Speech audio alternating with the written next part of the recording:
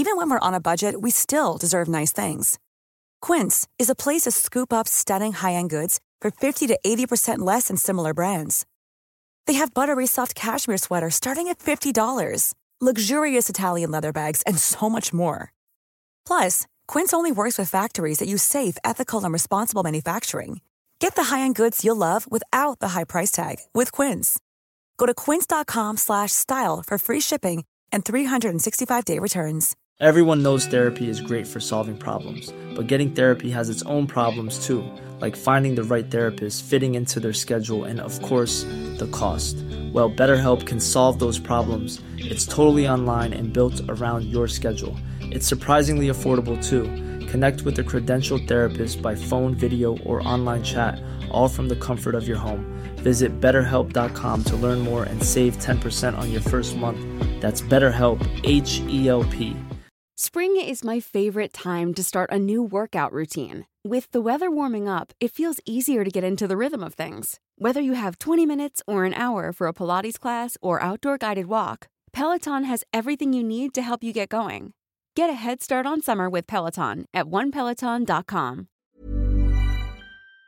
Jag tänker att jag har mycket kärlek till bland annat en som heter Ann-Britt Grünewald som var fängelsechef på Österåkeranstalten. Just det. Som tog mig från Hällbyanstalten till Österåker. Till Österåker. Hon vann mig med godhet, förstår du? Det var så jävla vackert alltså.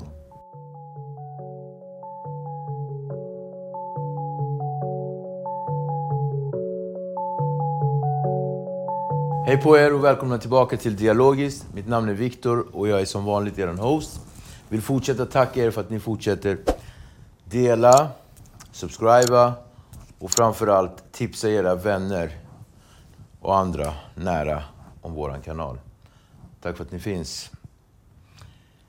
Så här är det. Den här gången har vi en gäst som, kan vi säga så här. Den 26 mars 2020 gjorde han sin, inom parentes, första dag som sportchef hos AFC. Han är även känd som agenten som tog hit anfallaren Sam Johnson från Liberia till Sverige. Jag vill välkomna före detta Fittja, jag vet inte, ska man säga före detta Fittja Boys? Eller vad ska man... Jag tillhörde Fittja Boys, det tycker jag är som en hedersbetygelse. Tore Eliasson. Välkommen Tore till Dialogiskt. Tack ska du ha. Kul att ha dig här, min gamla vän. Jävligt skönt, på länge sedan. Det var länge sedan. Kör på dig. Ja, det är fan. Sportchef. Ja. Här sitter du idag, sportchef. Vi ska gå tillbaka och titta hur ditt liv har sett ut. Men vi ska först och främst prata om den här artikeln som jag läste ur Aftonbladet om att din första dag som sportchef. Jag sa inom parentes för att vi vet båda att du har legat bakom kulissen under lång tid innan det blev offentligt att du var sportchef hos AFC.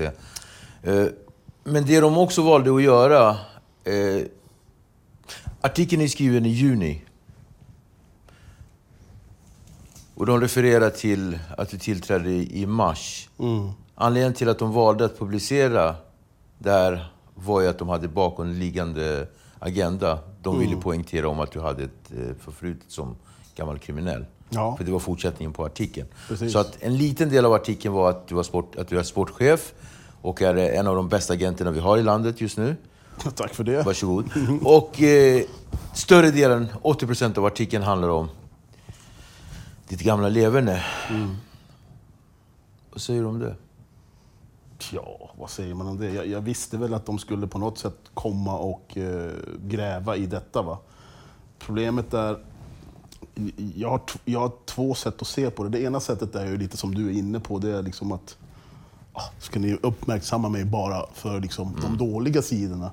Men samtidigt så förstår jag också det, för att inom fotbollen just nu så pågår det väldigt mycket oegentligheter. Okay. Och när det kommer in en sån kille med mig med min bakgrund in i fotbollen, då blir man ju nyfiken på liksom, vad är mina intentioner i fotbollen. Och jag förstår liksom, varför de frågar, men jag tycker, helt ärligt, jag tror många av dina gäster, jag har lyssnat lite på Jan Emanuel som var gäst här också, var liksom, jag tror media i dagens Sverige, den är, som jag sa, den är sportjournalister och sånt, de är väl inte objektiva och speciellt granskande, utan man söker klicks liksom. Det är lite så det är. När du säger oegentligheter, vad är det för oegentligheter du syftar på? Det här är inte första gången jag hör det där, från folk som är inom fotbollsbranschen. Vad är det för oegentligheter vi pratar om? Ja, men det finns allt möjligt. Det finns, om vi ska prata om de oegentligheter som jag faktiskt har gjort, vilket jag gärna berättar. Ja. Så är det ju... Ja, till exempel när jag började med fotbollen så jag var ju yrkeskriminell och någonstans längs vägen så ville mina barn att jag brukade säga till mina barn så här när jag var ganska duktig och framgångsrik yrkeskriminell, och då brukade jag säga till mina barn så här för att inte de skulle känna sig stigmatiserade. Jag tänkte, okej, de går i bra skolor, vi bor i bra områden, men liksom, jag lever inte ett normalt svenssonliv. Och på något sätt måste jag vara ärlig mot mina barn, även fast de är 8-9 år. Så då sa jag till dem, liksom, jag är ungefär som Ronja Rövardotters pappa, det är mitt jobb. Och det körde jag ända tills de blev typ 10, 12, 13 år. Och då sa en av mina döttrar en dag liksom, att pappa, vi vill inte att du ska vara Ronja Rövardotters pappa längre. Och då började jag gå över, liksom, hitta sätt att ta mig ur detta. Va? Och det är någonting som man borde prata väldigt mycket om, att liksom, staten och myndigheter, polis, tv, allt möjligt, media, vanliga svenssons vill ju att folk som har varit i kriminalitet tidigare ska liksom ta sig därifrån. Va? Men själva nycklarna att göra det, de är jävligt svåra. För att jag kommer ihåg att jag försökte gå till Arbetsförmedlingen och få jobb och stå i kö och hit och dit och liksom få liksom lönebidrag och allt det där och komma igång. Men det är nästan som att de motarbetade mig. Va? Nu är jag lite speciell eftersom jag är socialt tappad eller okunnig eller vad du vill kalla det för. Fast är du verkligen det? För att jobba i den branschen som du jobbar, det krävs en kraftigt förhöjd social förmåga. Jag tror inte det. Jag tror att man mer ska vara manipulativ. Okay. Man ska vara inställsam. Alltså jag skulle säga att det kräver mer de delarna som är på den lägre skalan av mänskligheten. Skulle jag Fast det är ändå en social förmåga? Det kan det vara. Jag som sagt, jag är inte så kunnig i de här frågorna. Så men minimerar inte du dig själv lite grann genom att liksom säga att du inte har den sociala... För det är väldigt driftigt. Jag menar, du säljer spelare för ungefär 10 miljoner. Jag skulle säga att det var nära 200 miljoner. Ja, förstår du? Och jag var inne och touchade på någon procent av det du nämnde. Ja. En, typ. Jo, men att vara socialt och tjäna pengar, det är två olika saker tycker jag. Alltså. Jag ser stor skillnad på det. Att liksom, man ska vara lite driftig, savvy, lurig. Det tjäna pengar. Till att vara social, då ser jag det som, alltså, för mig social, om man ska säga en religiös term. Jag är inte religiös, men Jesus är social. Jag är inte social. Alltså, men blandar vi ihop ordet social med ärlighet? Förmodligen, för jag tror att för någonstans inom mig så inbillar jag mig att att man är social är ju grunden på ärlighet. För sociopater är ju ofta väldigt, väldigt sociala. Inställsamma och akklimatiserade sig till sin miljö och så vidare. Pratar du om nu alltså 75% av Sveriges arbetskraft, eller? You name it. Ja, men jag förstår. Men jag fattar vad du är inne på lite grann. Vi pratar om agendor och sådär. Men på tal om Aftonbladet och agenda. Men om vi går tillbaka då till Tore back in the days. Barndom och sådär. Ditt första minne relaterat till ilska och övergivenhet. Kommer du ihåg det? Övergivenhet.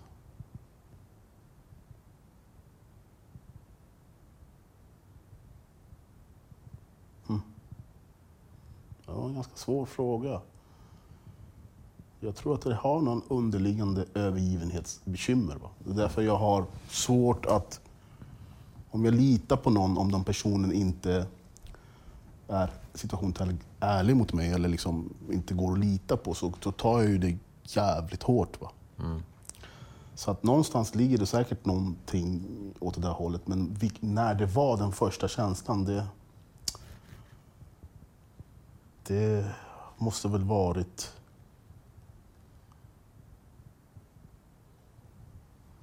Jag tror att min mamma övergav mig ganska ofta som barn när vi bodde i hemlandet och liksom åkte iväg på sina bravader och kunde lämna mig hos folk och så. Det måste ha varit någon sån känsla. Men att säga att jag kommer ihåg det, då är det lite pretentiöst. Jag kommer inte riktigt ihåg det. Men, Fast det skulle kunna vara en sån grej. Vi behöver inte säga att det är en sån grej, men det skulle kunna vara. Definitivt. Men om vi går tillbaka till hemlandet då, Liberia. Du är född i Liberia, kom till Sverige som? Kom till Sverige 1986 och då var jag född 74, då är jag väl 12 år tror jag. 12 pass. Ja. Och bodde, som sagt, föddes i Liberia, i Buchanan. Och, jag gick ju i svensk skola redan i Liberia, för det fanns ju över 30 000 skandinaver som bodde och jobbade där. Det var ett företag som hette Lamco som var en hopslagning av Bethlehem Steel, ett amerikanskt företag, och Grängesberg, ett svenskt företag, och sen liberianska staten. Då. Så att, på det sättet kom det mycket skandinaver, mycket amerikaner och sen i Liberia.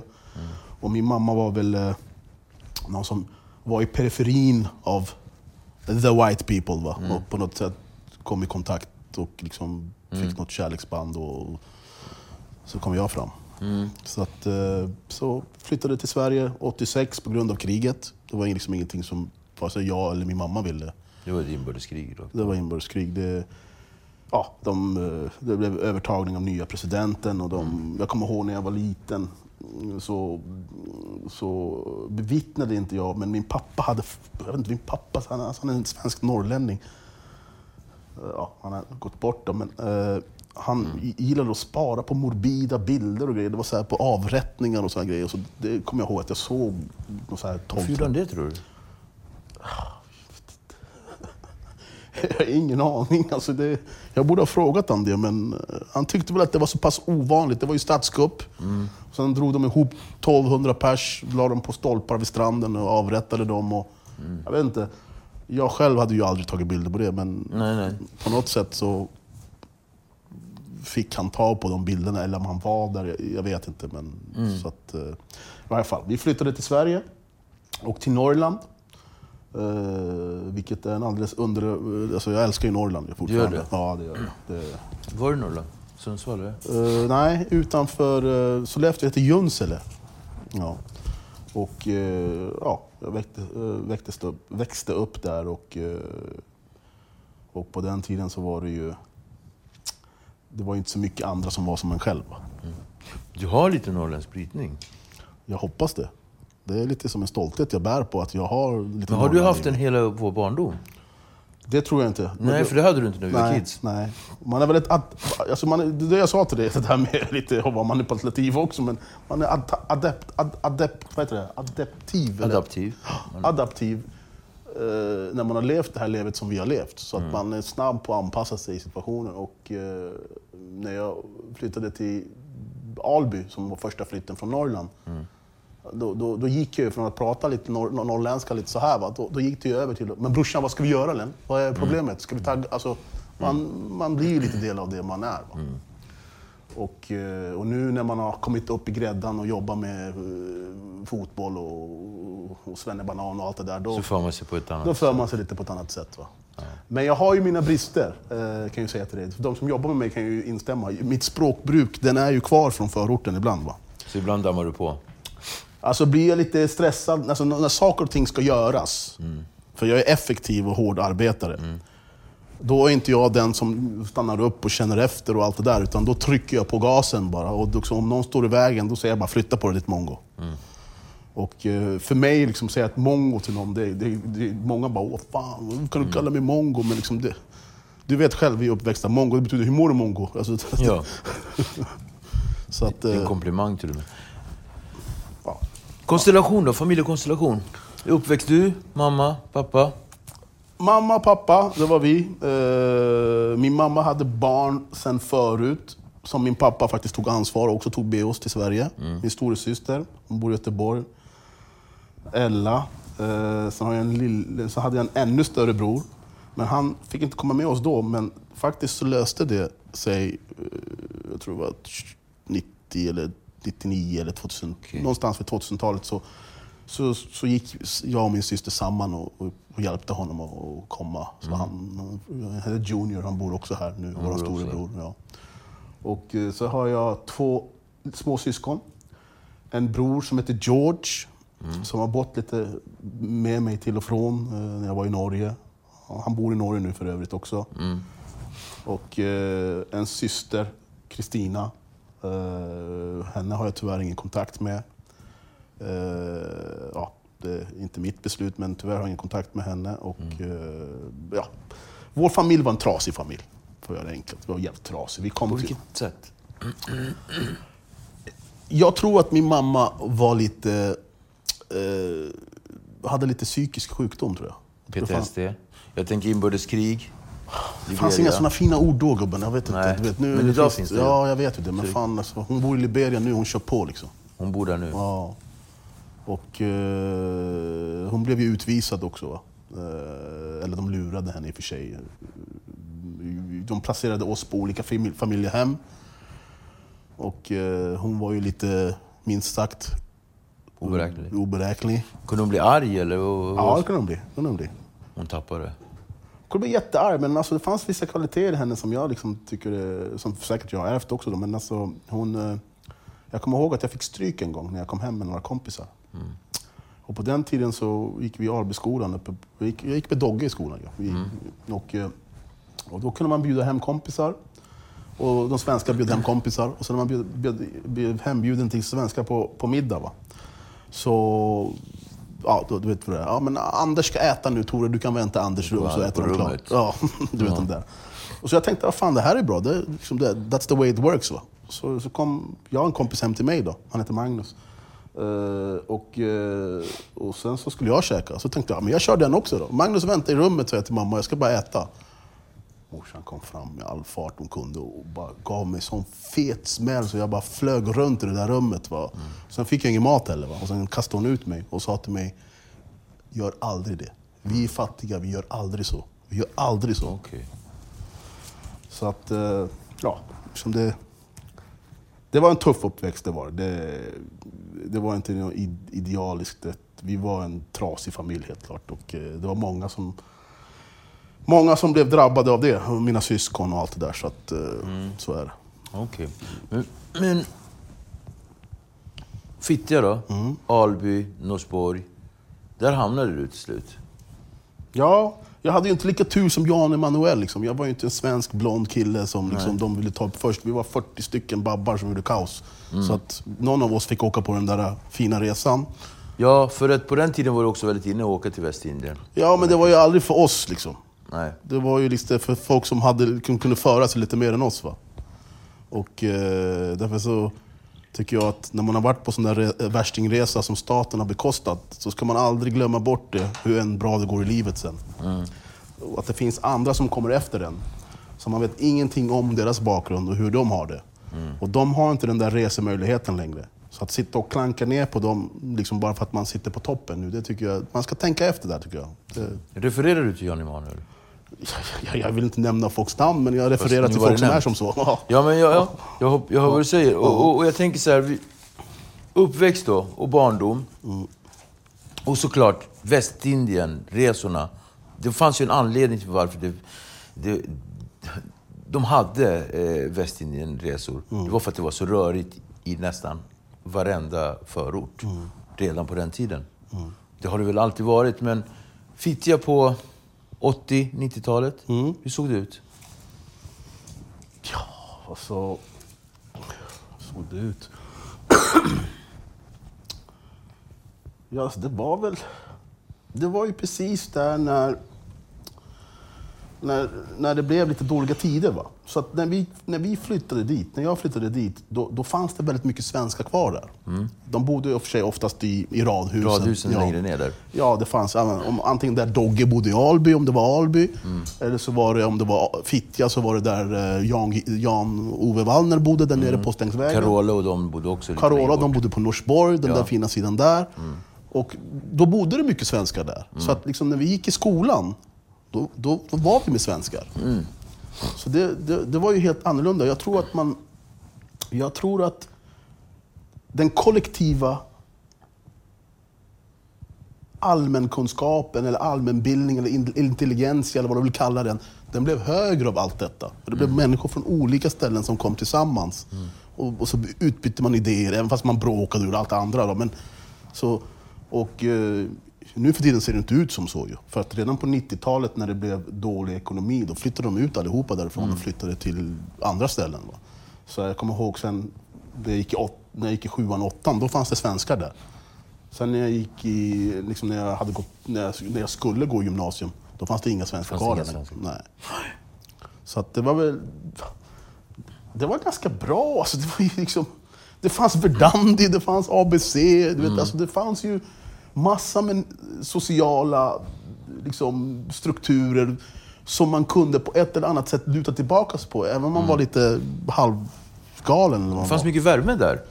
Det fanns mycket liksom, idéer. Och våld. Ja, det tycker jag. Alltså, en som jag kommer ihåg väldigt mycket, Dogges mamma, hon var jätteinvolverad i att det skulle gå bra.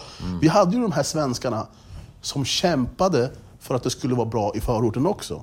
För de visste ju hur det var. Så att när det försvann så då blev det lite annorlunda, tror jag. Och 3 personliga kännetecken på dig under den här tiden. Hur var det då? Då? Ja, alltså, du märker väl fortfarande, jag har svårt att sitta still. Så att jag var nog sprallig, skulle jag säga. Jag var överallt, så kommer du ihåg. Ja, visst. Men också var jag snäll. För jag var alltid givmild och bjöd med mig. Jag vet inte om jag var i ditt sällskap, men liksom, till exempel... Jag gjorde några rån, vi fick pengarna. För mig var inte det viktigt. Det intressanta var inte att sitta på pengarna. Nej. Jag hade inga planer att bygga någonting. Jag hade inga planer att jag skulle öppna något företag. Det fanns inte i min värld. Jag var för ung, jag var för dum. Jag var 16 år. 16 år gammal. Ja. Du hade redan börjat göra din första grova brotten. Ja, för fan. Jag hade miljonbelopp på den tiden. Så. Redan då? Ja, för fan. Jag körde go-kart i Södertälje. Vi hade gjort ett rån, så jag kom upp till Fittja centrum där med en bil. Jag hade köpt en ny bil och jag var 16 bast. Va? Och så stod alla grabbarna där. Jag bara, vi åker go-kart allihopa. Och sen, det var typ 13-14 pers. Sen slutade det med att vi var typ 30 pers. Så åkte vi till Södertälje som hade go-kart där. Sasha var med. och sen så körde vi go-kart i en timme och jag cashade hela grejen. Det är liksom umgås. Man vill ha vänner, man vill ha skoj. Eller hur? Och vad fick du för titel då? Alltså titeln som jag sökte och som jag också fick av dem som jag i princip tvingade att säga det, men lite så, va? Så det var ju Kronprinsen av Fittja, det var ju liksom min titel då, det var ju det. Och vi hade ju jag såg ju upp väldigt mycket till Gago. Jag såg jättemycket upp till honom och jag liksom ville bli det. Men den riktiga ledaren i Fittja var ju inte Gago, det var ju liksom Gammelgäddan. Jag vill inte nämna namn, men alla vet om Gammelgäddan är. Och ja. Så att, vad var frågan nu igen? Frågan var titel. Vad fick du för titel? Ja, Kronprins. Jag vill ju ta liksom, drivkraft. Synas, vara någonting, vara del av någonting. Var det rädsla för att inte liksom duga och bli övergiven, som vi pratade om redan? Förmodligen någonstans i... Kopplar du vart jag vill komma någonstans? Ja, men det ligger ju där. Men alltså, man måste ju hålla på, gå till psykolog och dra ut det där och hålla på. Jag har inte gjort det, va? Nej. Men jag är inte dum nog att förstå att jag är människa. Jag förstår. Det var inte för att minimera det eller någonting sånt där, utan vi är på dialogiskt. Där börjar vi hamna i de här ställena. Jag tänker så här, vi stannar kvar i barndom, kriminalitet och vänner. Den första riktiga känslan av att du kände spänning och njutning när du gjorde ett brott, vilken var det? How would you like to look 5 years younger? In a clinical study, people that had volume added with Juvederm Voluma XC in the cheeks perceived themselves as looking 5 years younger at 6 months after treatment. Look younger, feel like you. Add volume for lift and contour in the cheeks with Juvederm Voluma XC. Reverse signs of aging by adding volume to smooth laugh lines with Juvederm Volure XC. For important safety information and to find a licensed specialist, visit Juvederm.com. That's JUVEDERM.com. Not for people with severe allergic reactions, allergies to lidocaine, or the proteins used in Juvederm. Common side effects include injection site redness, swelling, pain, tenderness, firmness, lumps, bumps, bruising, discoloration, or itching. There's a risk of unintentional injection into a blood vessel, which can cause vision abnormalities, blindness, stroke, temporary scabs, or scarring. Talk to a licensed specialist to find out if it's right for you. Imagine the softest sheets you've ever felt. Now imagine them getting even softer over time. That's what you'll feel with Boll & Branch's organic cotton sheets. In a recent customer survey, 96% replied that Boll & Branch sheets get softer with every wash. Start getting your best night's sleep in these sheets that get softer and softer for years to come. Try their sheets with a 30-night guarantee. Plus, get 15% off your first order at bollandbranch.com. Code BUTTERY. Exclusions apply. See site for details. Hey, I'm Ryan Reynolds. At Mint Mobile, we like to do the opposite of what Big Wireless does. They charge you a lot, we charge you a little. So naturally, when they announced they'd be raising their prices due to inflation, we decided to deflate our prices due to not hating you. That's right. We're cutting the price of Mint Unlimited from $30 a month to just $15 a month. Give it a try at mintmobile.com/switch. $45 up front for 3 months plus taxes and fees. Promo rate for new customers for limited time. Unlimited more than 40 gigabytes per month. Slows full terms at mintmobile.com. When you're ready to pop the question, the last thing you want to do is second-guess the ring. At BlueNile.com, you can design a one-of-a-kind ring with the ease and convenience of shopping online. Choose your diamond and setting. When you find the one, you'll get it delivered right to your door. Go to BlueNile.com and use promo code LISTEN to get $50 off your purchase of $500 or more. That's code LISTEN at BlueNile.com for $50 off your purchase. BlueNile.com, code LISTEN. Spring is my favorite time to start a new workout routine. With the weather warming up, it feels easier to get into the rhythm of things. Whether you have 20 minutes or an hour for a Pilates class or outdoor guided walk, Peloton has everything you need to help you get going. Get a head start on summer with Peloton at onepeloton.com. Är du med? Det brottet du kände så, wow.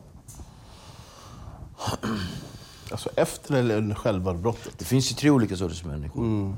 Jag har aldrig under brottet. De som känner spänning innan, aldrig. Under eller efter. Efter kunde man vara, som sagt, när man fick de här gratifications, när man liksom kunde bjuda polarna. Jag menar, någon gång tror jag att du var ute med på stan också, så hade vi en bar och så körde alla hela baren och sen så betalade du liksom. Erik Prytz, kommer ihåg innan han blev känd? Han blev världskänd och hit och dit. Jag gick ut och festade med honom. För på den tiden så höll jag på mycket med datorer och så, och Lucky som startade hela det här projektet med dem, med Swedish House Mafia och Avicii och alla de där. Vilka burkar tror du de använde? Det var mina Chalda-burkar, eller hur? Och, så jag brukade gå och festa med dem ibland, och då kommer jag ihåg Erik Prytz, liksom, när jag var ute och festade med honom, du vet, liksom, han hade inte en krona i fickan. Och jag kommer ihåg Lucky sa med brorsan, bjud han. Så jag tog fram lite cash, gav jag han, vet, vi var på Berns och så. Så det var ju mycket om att liksom få en plats, va? Få en plats och känna att du duger, och kronpris. Ja, synas lite och allt det där var typiska skiten. När blev det mättat då? Blev det någonsin mättat? Jag blev aldrig mättad, för man blev ju äldre, och när man blev äldre då kom ju knarken in i bilden, va? Vad var det för droger då? Jag rökte hasch jag började röka hasch när jag var 16 år. Det är ganska sent. Ja. Och det var det var jag rökte hasch första gången. Jag tror det heter Drevviken, va? Har inte du också varit där? Ja, där var jag. Ja, där. Det var där. Skrubba. Det var första gången jag rökte hasch. Då var någon jävla som just satt det, där. du var på Drevan, ja. Jag har varit på Boxtorp, Drevan, Hassela. Men känslan av att bli placerad på de här ställena efter att ha varit den här killen som liksom, den här kronprinsen som tog hand om alla, som alla såg upp till, och sen plötsligt liksom bli satt på ett ungdomshem för unga killar. Nej, det här var undervägs, va? Det var undervägs. Ja, det var undervägs. Och de här, så det var en del av resan? Ja, det var en del av resan. Och de här ungdomshemmen, det var nyttigt för mig. Det kurerade inte mig, om man säger så. Nej. Brottsligt. Men det gav lite saker som behövdes finnas där bak för att längre i resan kunna slutföra resan. Så att jag kan säga så här, på Boxtorps skolhem där jag var, det var den bästa skoltiden jag har haft i hela mitt liv. Drivkrafter? Vad har du haft för drivkrafter? Vad hade du för drivkrafter då, framförallt? Synas och vinna. I allt jag kunde tävla i ville jag vinna i. Det var mycket så. Hade mina föräldrar satt mig i idrott så hade jag säkert excellerat där, det tror jag. Jag hade väldigt stark drivkraft i att synas. Jag gjorde de här sakerna som ingen annan ville eller vågade göra, bara för att synas. Vad gjorde dig liksom lycklig då på den tiden? Kunde du känna det? Förutom att ha en massa pengar. Var det någonting som du kände så här? Jag tror alltid samma sak har varit i mitt liv, att göra andra glada och de liksom tillbaka tycker att man har gjort dem glada. Att man får gratification för att gjort någon glad. Alltså det kallas väl för något fint. Vad kallas det här? Få bekräftelse? Ja, men vi alla människor har det här i oss. Altruism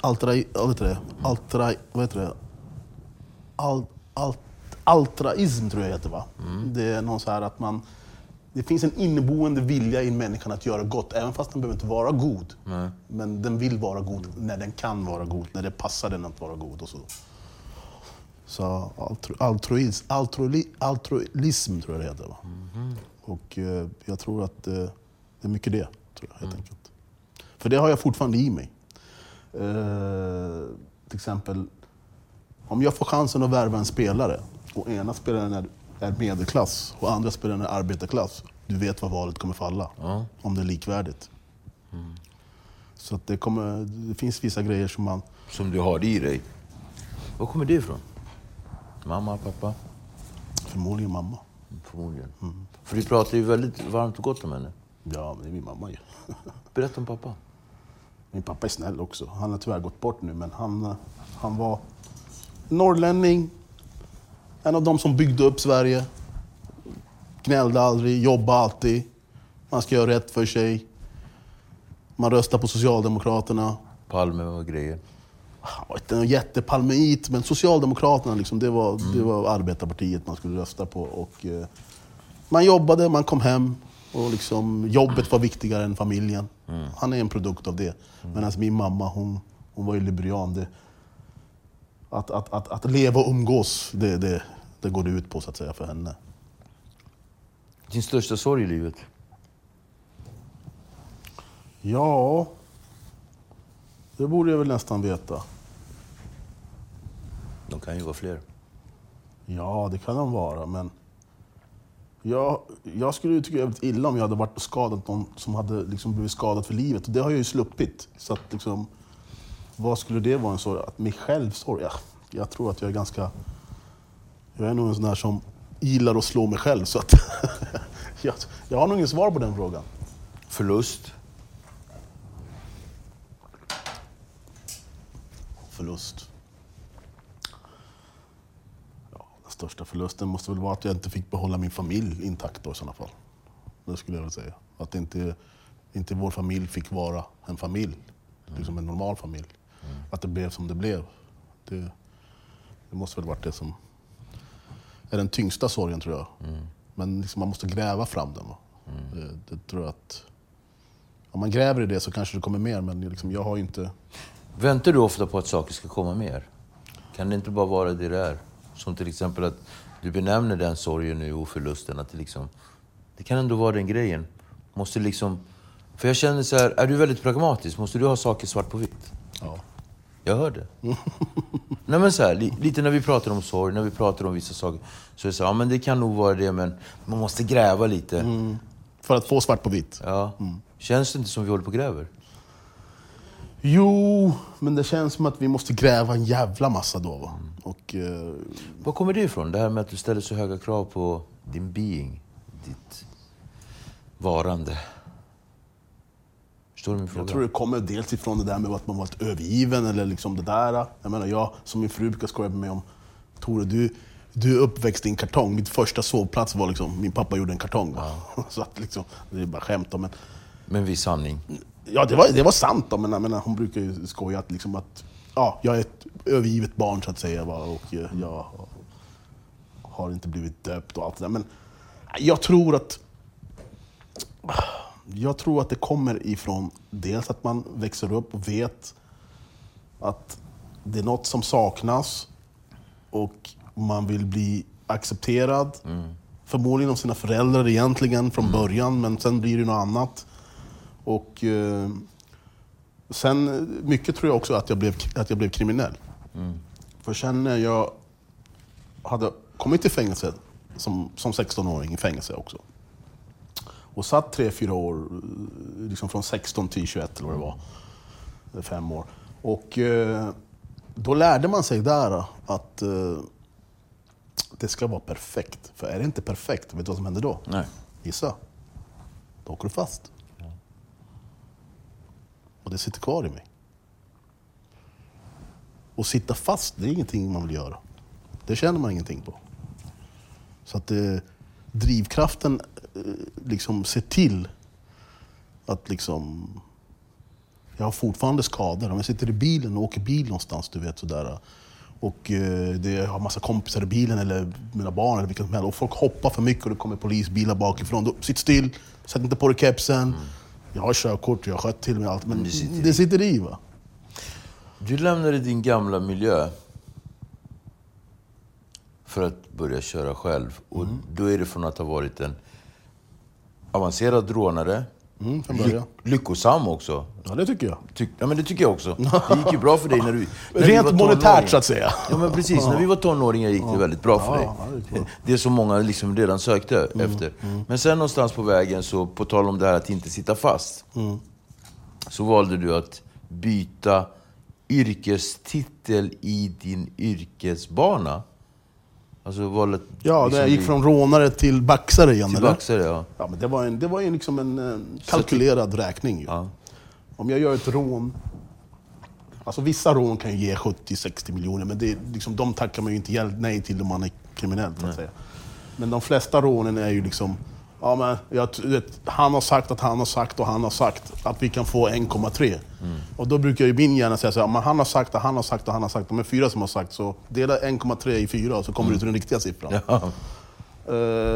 Och sen utifrån de här kalkyleringarna som jag har i mitt huvud så räknar jag straff. Dessutom så vet man ju också basbelopp i brott har också en funktion. Liksom, om du grovt brott, det är visst antal basbelopp, 10 basbelopp tror jag det var. Och om du kan hålla ett brott under 10 basbelopp, då säger jag 9 basbelopp, då är det inte grovt längre. Nej. Så ur de här kalkylationerna så räknar man ju kallt och medvetet liksom, vad är det jag kan tjäna mest på. Och min slutsats var att vara en datatjuv, lite ungefär som Tony sysslade med, stänga av larm och sådana grejer. Och skallarm och allt det där, du vet, råttor och du vet allt det där. Så då stack du iväg ut? Ja, jag började ju lite här i Stockholm. Jag menar, det blev lite crowded när jag åkte fast för Stadshuset. Liksom. Jag hade rensat den på allt. Då kände jag så här, shit, då kommer hela staden efter mig. Så då var det dags att byta plats. Då bytte du plats. och vad blev vändningen? Efter den här turnén som du gjorde på några år, för du hamnade i Norge, du hamnade i Amsterdam, Spanien, Holland. Belgien, ja. Norrland. Jag startade en restaurang. Första gången jag trodde jag skulle sluta och göra någonting så valde jag såklart fel bransch då. För restaurangbranschen för en dampig före detta baxare, det kan jag inte rekommendera någon. Grabbar, lägga av, ingen restaurang. För att jag startade en restaurang på Storgatan där, precis mitt emot kasinot där, va. Men det gick ut helvete för att jag var inte mogen, va. Så det var ju mitt fel. Och i Sundsvall? Jag var i Sundsvall. Så jag var inte mogen för det. Så att det är en mognadsprocess, tror jag, va. Och jag är inte klar ännu. Nej. Det är bara det att jag inte baxar längre. Men jag är inte klar. Hur kom fotbollen in i bilden? Som sagt, restaurangen, det funkade inte. Och det var lite för tidigt. Det var 2003 tror jag det var. 2002. Så bestämde jag mig att jag skulle börja jobba. Så jag började jobba i en butik. Jag jobbade i en butik, började först i lager. Jag är jävligt driftig, jag är duktig. Alltså jag är duktig på att jobba. Så jag jobbade från lagret, så blev jag först chef för ostavdelningen. Det är ett stort varuhus som heter Smart Club i Norge. Den är jävligt stor, den är typ större än dubbel Maxi. 3 Maxi typ. Och sen så började jag jobba där, så gick jag till köttavdelningen där man säljer mest. Lönerna gick upp. Sen så fick jag en egen butik, en liten butik, en Coop. Då var jag butikschef då. Så tänkte jag, fan det här med att jobba, brorsan, det här, vad är det här för något? Det här är chill ju, det är ingen stress det här. De gör ingenting, de bara spelar att det är jobbigt fast det inte är jobbigt. Fast det inte är jobbigt. Ja, typ mina första jobb i Norge, du vet. Jag bara kör på, bär grejer och kör och grejer, du vet så här. Kommer det någon jävla snubbe som jobbar med mig som inte orkar vara lika driftig som mig. Han bara, du måste inte göra det här, vet du. Du får ont i ryggen och sen får du inte betalt från staten, det, vet du. Du måste sluta med det. Jag tänkte, vad fan, jag försöker kämpa här för min framtid. Han kommer att sabba min grej. Så att, nej, alltså jag jobbade mig upp liksom Vietnam, köpte lägenhet, allting. Liksom, i Sverige skulle det ta 20 år, brorsan. Jag har fortfarande inte betalat alla mina skulder. Nej. Det följer med livet ut. Men i Norge, jag var fräsch. Jag körde på. Då ville man ju bli ärlig. Fast jag var inte mogen, för jag körde dubbla race. Va? Och så slutade det med... vad var frågan nu igen? Jag spårar ur här lite. Hur kom fotbollen in i bilden? Jag Ja. kände att du spårade iväg där. Ja, men det är lugnt. Fotbollen, jag ska dra dig tillbaka. Och du åkte till Norge.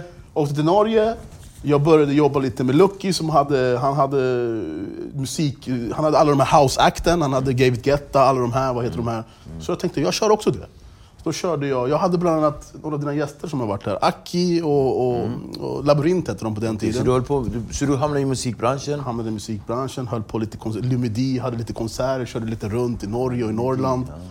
Och sen så sa min fru till mig, Tora, alltså liksom, okej, vi har stått ut när du har baxat.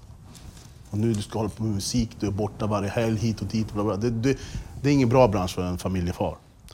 Så att, då kände jag så här, hon har rätt. Det kommer bli strul, man är borta på helgen, hit och dit. Det är droger, det är hit fortfarande. Alla de här ingredienserna för att det ska bli kaos där. Så att, då bestämde jag mig för att jag ska pröva något annat. Och då hade jag en Librian-spelare som liksom kände någon kusin till mig som hela tiden ringde mig och ville ha hjälp att komma till Sverige. Ja. Och min son började spela fotboll. Och jag började sponsra ett lag. Och i det här laget fanns det en kille som sen nu för övrigt är Norges största agent. Okej. Han heter Atta Neke. Och så det började med att jag började helt enkelt att få lite intresse för fotbollen. Och sen så bestämde jag, men jag lägger ner lite pengar och hämtar han den här spelaren hit och ser vad som händer.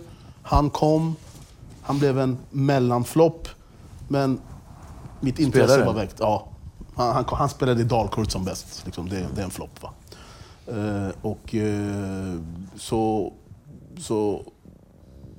Men det väcktes revansch. Du vet, om jag börjar med någonting så bara sätts det igång. Det måste vara. Det går inte. Okay.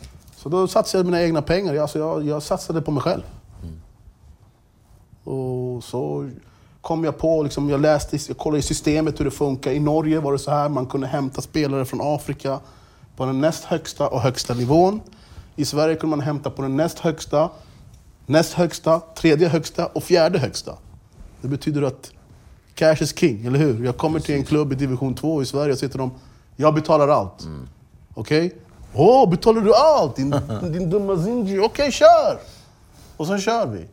Men jag vet ju hur det kommer funka. Deras girighet släpper in mig, men sen när jag väl har lyckats, då kommer... Vad gör en fotbollsagent? Det finns väl olika typer av fotbollsagent. Det finns en fotbollsagent som bara liksom snor från andra. Han bara tjall alla andra som kommer, det passar, det är allting som ramlar ner mellan stolarna han kör på. Så finns det en som bygger spelare. Som följer dem. Vilken är du då? Den som följer? Den första skulle jag säga. Den första som det är viktigt för mig. Det är viktigt att liksom, det ska kännas bra för mig också och för den personen. Som sagt, vi är tillbaka till det där med altruism och allt det där, va? Vad gör det riktigt lack? Hur långt tar vi på oss? Gör mig en sak. Allt möjligt, brorsan. Alltså, jag har ju temperament, det har jag ju. Jag är oftast inte ond, men jag kan bli arg. Jag kan bli arg på folk som är lata. Jag kan bli arg på folk som inte svarar frågor. Jag kan bli arg på folk som inte... Som inte är ärliga liksom, vad de tycker. Alltså jag kan bli arg på jättemycket grejer. Det är en svaghet som jag måste jobba med. Har du hög arbetsmoral själv? Mycket hög. Du har det? Mycket hög. 3 egenskaper som du har som du inte är stolt över? Det är väl alla mina fördelar som agent då, i sådana fall. En? Ja, man är inte stolt att man är manipulativ, eller hur? Det är inte så jävla kul. Man är inte stolt att man är... vad ska man säga? Ja, lurig är väl också en del av att vara manipulativ, eller hur? Målmedvetenhet? Ja, men målmedvetenhet, det är en positiv grej. Det är jag. Så den kan ju också vara negativ. Envis, tänker jag. Ja, men det är envishet. Alltså envishet och målmedvetenhet, det är för mig är det 2 olika saker. Ja, okej, berätta hur du tänker. Målmedvetenhet är ju liksom att du har ett mål och du vill nå det där målet, eller hur? Envishet är liksom om du vet att målet inte finns men du går vidare ändå. Ja, okej. Har jag en poäng, eller? Du har en poäng. Så. Väldigt bra poäng. Sen tredje. Tredje, negativa.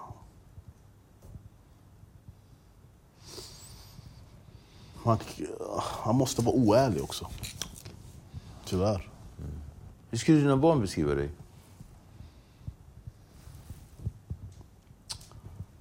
Ja, vad man önskar eller vad man tror. Ja, vad jag tror. Jag är ganska sträng. Jag är ful i munnen. När du blir arg eller vanligtvis? När jag kommer in i mitt gamla, liksom när man är hemma liksom, och släpper ner garden, så kommer man in i sitt gamla sätt. Va? Då, det kommer ju ord ut där som inte är så här jättenormala ord. Va? Du vet, mammas knullare, jag svär. Du vet, varför behöver man säga så? Men någonstans finns det någon jävla reflex där bak. Och sen tror jag att jag är snäll också. Hur skulle dina kollegor beskriva dig? Krävande.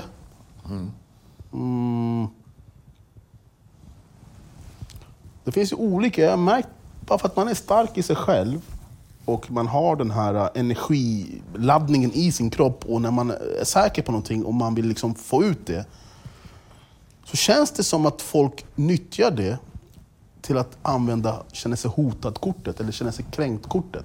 Jag fattar vad du menar. Den finns lite i bakgrunden. Ja. Den stör mig, för jag känner inte det själv. Nej, men de påstår detta. Va? Men det är oftast de som påstår det, de är själva några riktiga fuskare helt enkelt. Så vad skulle de beskriva dig? Vad sa du? Hur skulle de beskriva dig? Alltså de värsta sådana där. Ja. Hotfull, aggressiv, ful i munnen kanske. Så du går igång på sånt? Hur tänker du? Nej, men du går igång på sådana personer? Nej, jag går inte igång. Alltså jag skiter i dem. Oftast är jag svag. Alltså för mig är sådana där människor svaga. De är mentalt svaga. Okay, ja. Så jag brukar vara snäll mot dem. Men de här svaga, de är inte så jävla snälla. De är lite små ormar också. Nej, okej, jag fattar. Så att liksom, de säger ju aldrig det i ditt ansikte, eller hur? Utan det är smusslet i korridoren. Till exempel på mitt jobb. Det är väl inte många som kommer säga till mig de här grejerna jag säger till dig. Nej. Men jag kan gissa 100% att det går i korridoren, allt det där kullurrar hit dit. Va? Men sen när man säger till dem, men okej, kan du vara ärlig? Då försvinner ju allt den här känslorna ur väggen. Precis. Trivs du på ditt jobb? Trivs du det du gör? Alltså, jag har aldrig trivts på något jobb jag någonsin har gjort, men jag är bra på det. Okej. Men vad är skillnaden?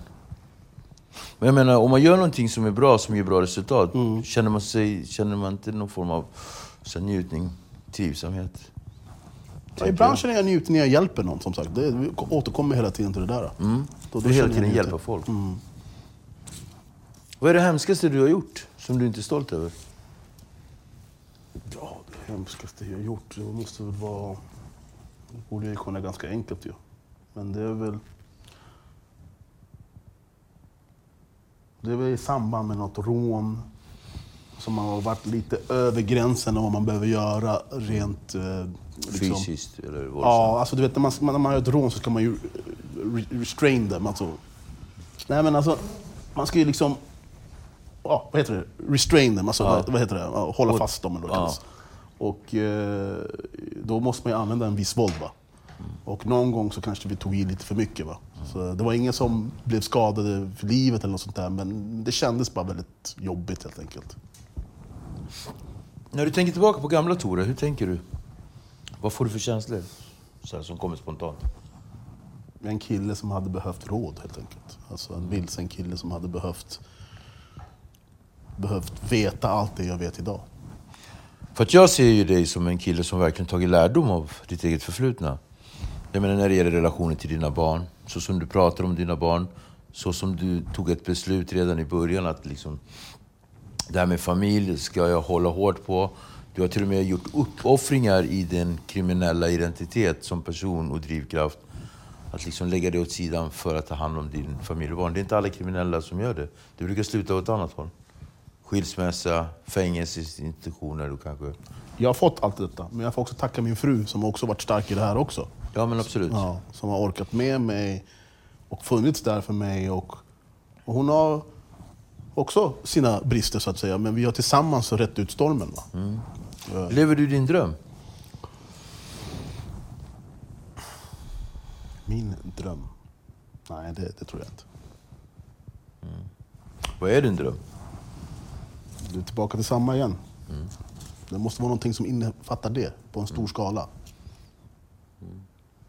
Då tror jag att jag kan säga att jag lever min dröm. Nu lever jag i en ekonomiskt gynnsamt läge. Jag har kommit upp lite i smöret. Wow. Liksom, är jag lycklig bara för det? Nej, det är inte bara det. Nej, jag förstår.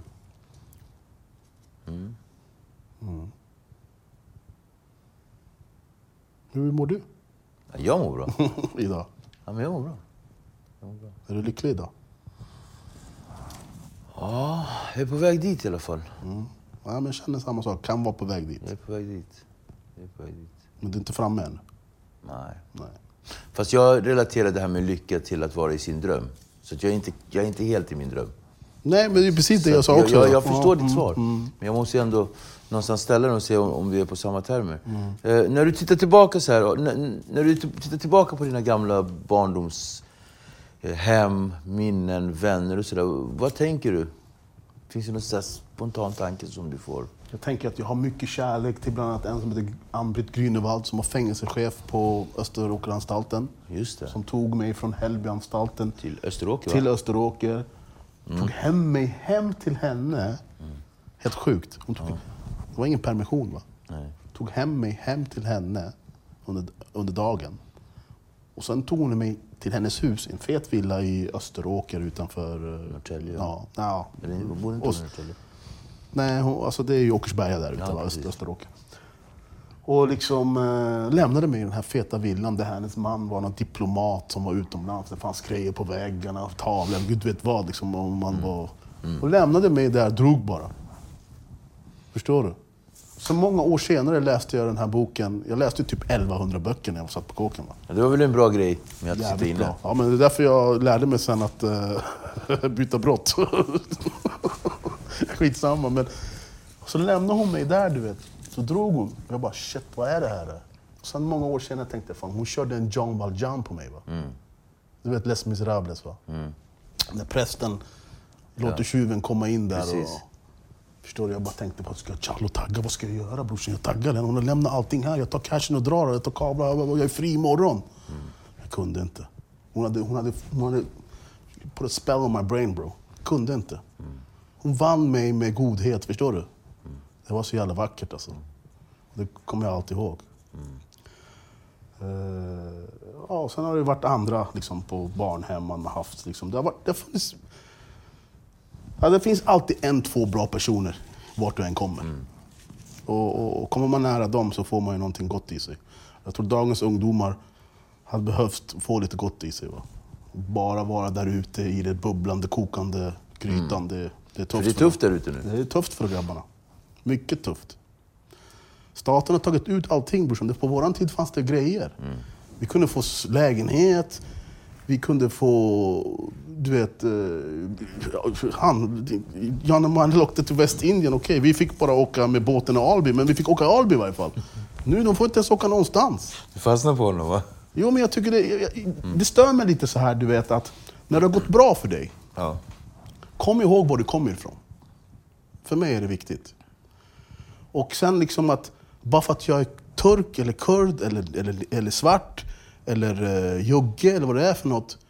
Jag är inte bättre än dig, du är inte bättre än mig. Liksom, vi har samma bekymmer. Vi är trasiga familjer, därför har vi hamnat där. Glöm aldrig det. Nej. Även om det går bra. Och jag som sagt, jag läser ju lite tidningarna. Jag ser ju lite liksom, hans movement till SD och allt det där. Och det, för mig, jag tänkte så här, Jan Emanuel, det är my brother.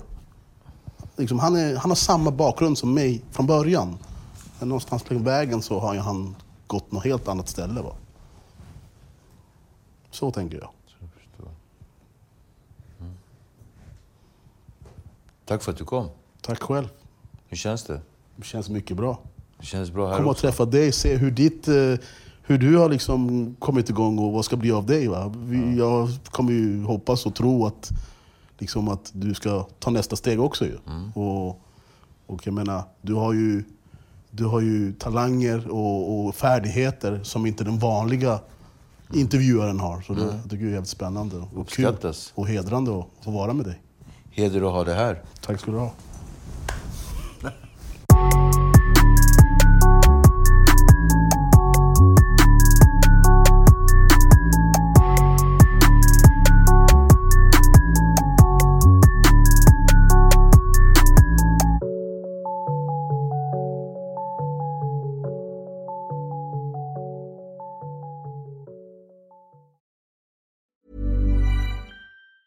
Hi, I'm Daniel, founder of Pretty Litter. Did you know cats tend to hide symptoms of sickness and pain? I learned this the hard way after losing my cat, Gingy. So I created Pretty Litter, a health monitoring litter that helps detect early signs of illness by changing colors, saving you money and potentially your cat's life. Pretty Litter is veterinarian developed, and it's the easiest way to keep tabs on your fur baby's health right at home. Go to prettylitter.com and use code ACAST for 20% off your first order and a free cat toy. Terms and conditions apply. See site for details. Planning for your next trip?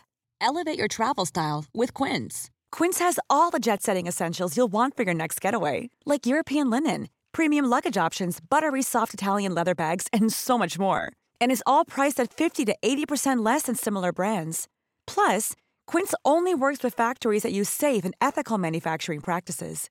Pack your bags with high-quality essentials you'll be wearing for vacations to come with Quince. Go to quince.com/pack for free shipping and 365-day returns. Hey, folks, I'm Mark Maron from the WTF Podcast, and this episode is brought to you by Kleenex Ultra Soft Tissues, your ally to help tackle your allergy symptoms this season. I love the change of seasons, but nobody loves pollen and all those other things floating in the air that make you sneeze during this nice weather. Kleenex Ultra Soft Tissues are hypoallergenic and allergist approved, so fight back against watery eyes and runny noses without worrying about irritating your skin. For this allergy season, grab Kleenex and face allergies head on.